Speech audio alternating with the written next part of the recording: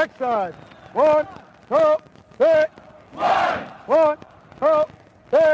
1, 2. Hello, and welcome back to the Prison Officer Podcast. This is another episode of The Basics, where I try to talk a little bit about I guess I'm going to use the word tradecraft that correctional officers need. You know, how we do our jobs, what the basic knowledge base that's needed by a correctional officer, whether that be rookie or veteran. You know, there's certain things that we need to do in all jails and all prisons in order to keep them safe and sanitary. And I think one of those that, especially when we talk about sanitation, is inmate property. And that's what I'm going to cover now, is inmate property and how we control it, how we deal with it, what maybe a little bit of what some of their rights are with property. Let's get into this. Why does property matter? Well, property matters because of several reasons. One, fire hazards, sanitation, of course. I mean, if you get a cell full of cardboard, our concrete cells are made to withstand certain fires and they won't spread. That's the way most prisons are built. But if you get enough stuff in there, if you get enough cardboard to where you could actually ignite a lot of the rest of what's in there, you could, in theory, start a fire big enough to go through that concrete to spread to other cells. There's a fire hazard there. Sanitation's another one.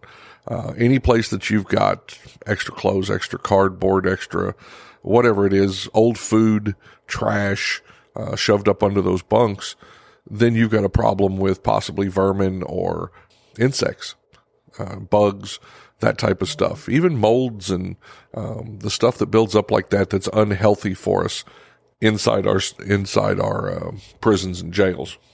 But I think one of the reasons that I look to inmate property control is some of the escapes that I've seen and heard about over the years can be directly related to the amount of property those inmates had in their cell.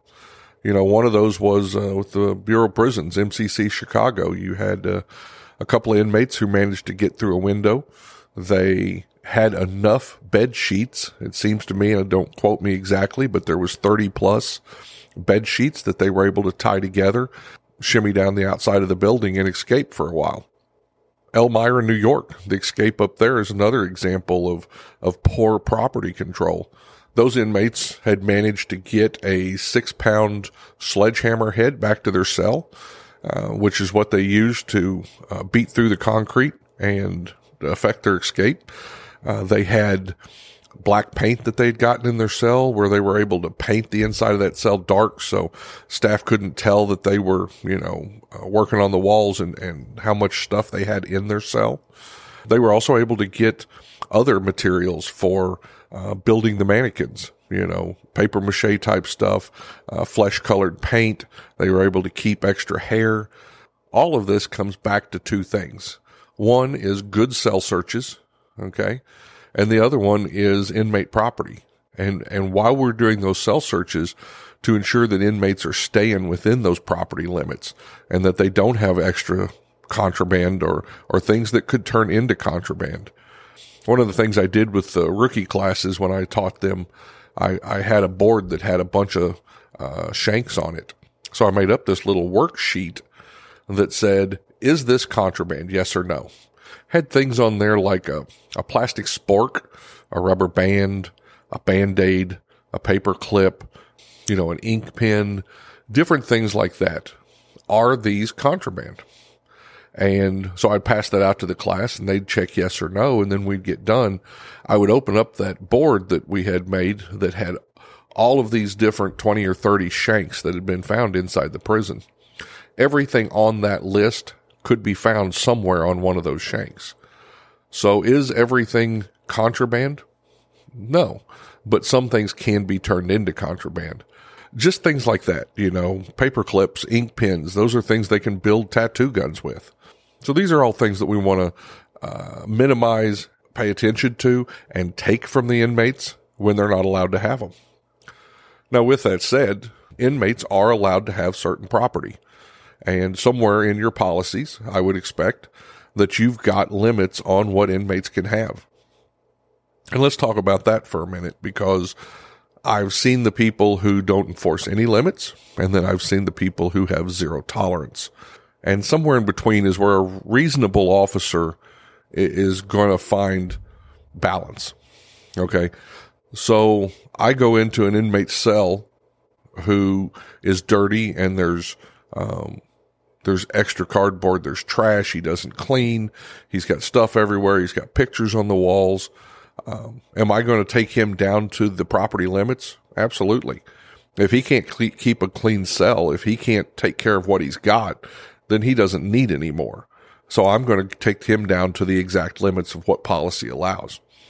Now, with that said, I go into another cell. I've got an inmate who does what he's supposed to. Everything's clean in there. He's got things put away in his locker. And I see that he's got 27 personal photos and he's only allowed 25. I'm not going to step in and take 2 photos there. That's not where I need to put my efforts. There's plenty of other inmates who have too much contraband property, who are doing things that need my attention more, I guess is the way I'll say it. So even though there's limits, there is common sense. There is what a reasonable officer would do.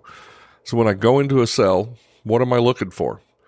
Well, the first thing you're always going to look for, I'm looking for hard contraband, right? That's always on the back of my mind. If I can get, shanks, hooch, drugs, tattoo guns, that type of stuff out of the cell, that's my first priority. But I also want to get rid of excess property.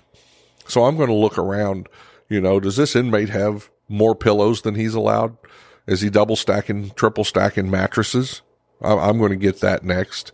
I'm going to go through their locker. I want to see how much food is in there. And there's a couple of reasons for that. You might think, well, he bought that at the commissary. He's allowed to have as much food as he can buy at the commissary. Not necessarily true. In some of our prison systems, you'll see inmates stock up if they know that there's a disturbance coming.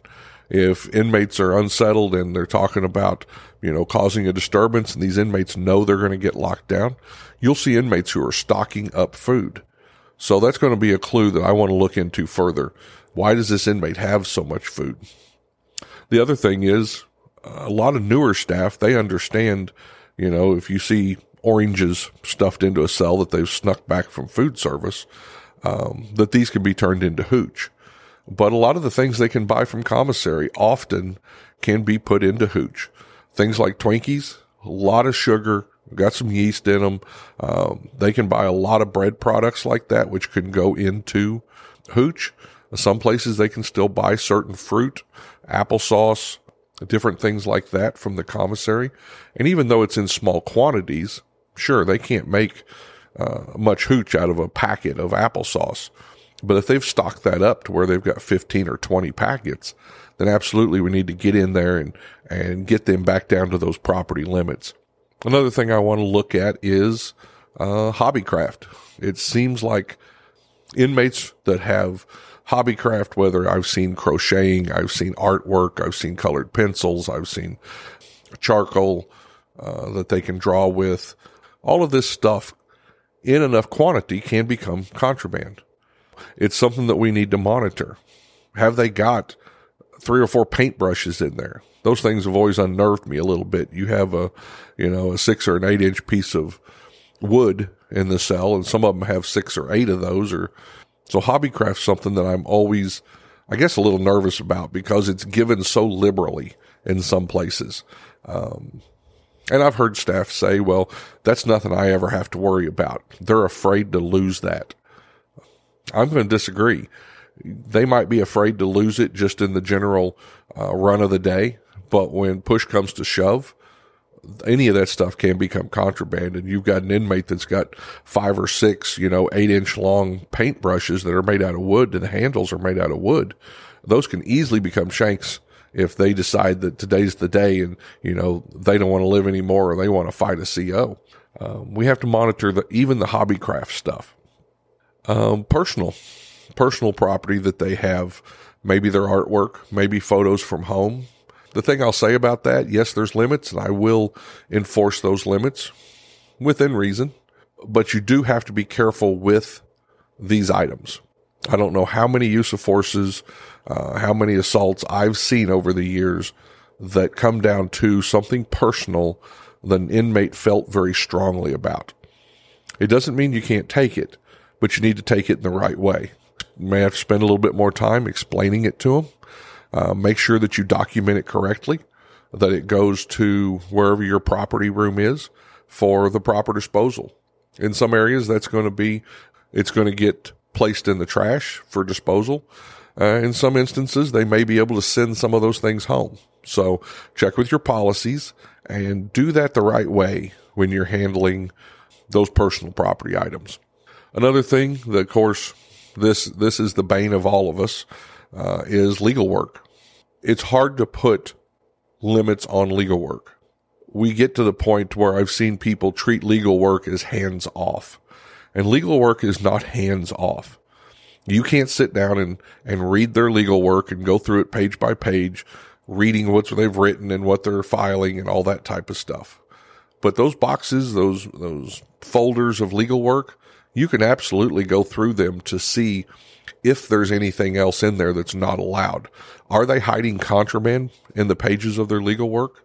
And if they are, well, now this has become searchable. Make sure you do it the right way. Make sure you follow the policies of your institution. But once you find contraband in there, you should be able to go ahead and search the rest of that legal work. If you've got legal work that's built up to a level that it's not manageable, then you need to take that to your administration.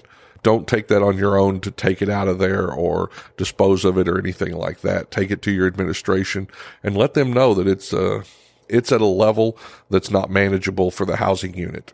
There's several things that the admin can do. They may be able to put some of that legal work in storage for them, for the inmate. They may be able to get the departmental lawyers involved to see exactly what they do need. Don't do that on your own because it's filled with liability for you when you do mess with their legal work. But that does not mean that legal work is hands off.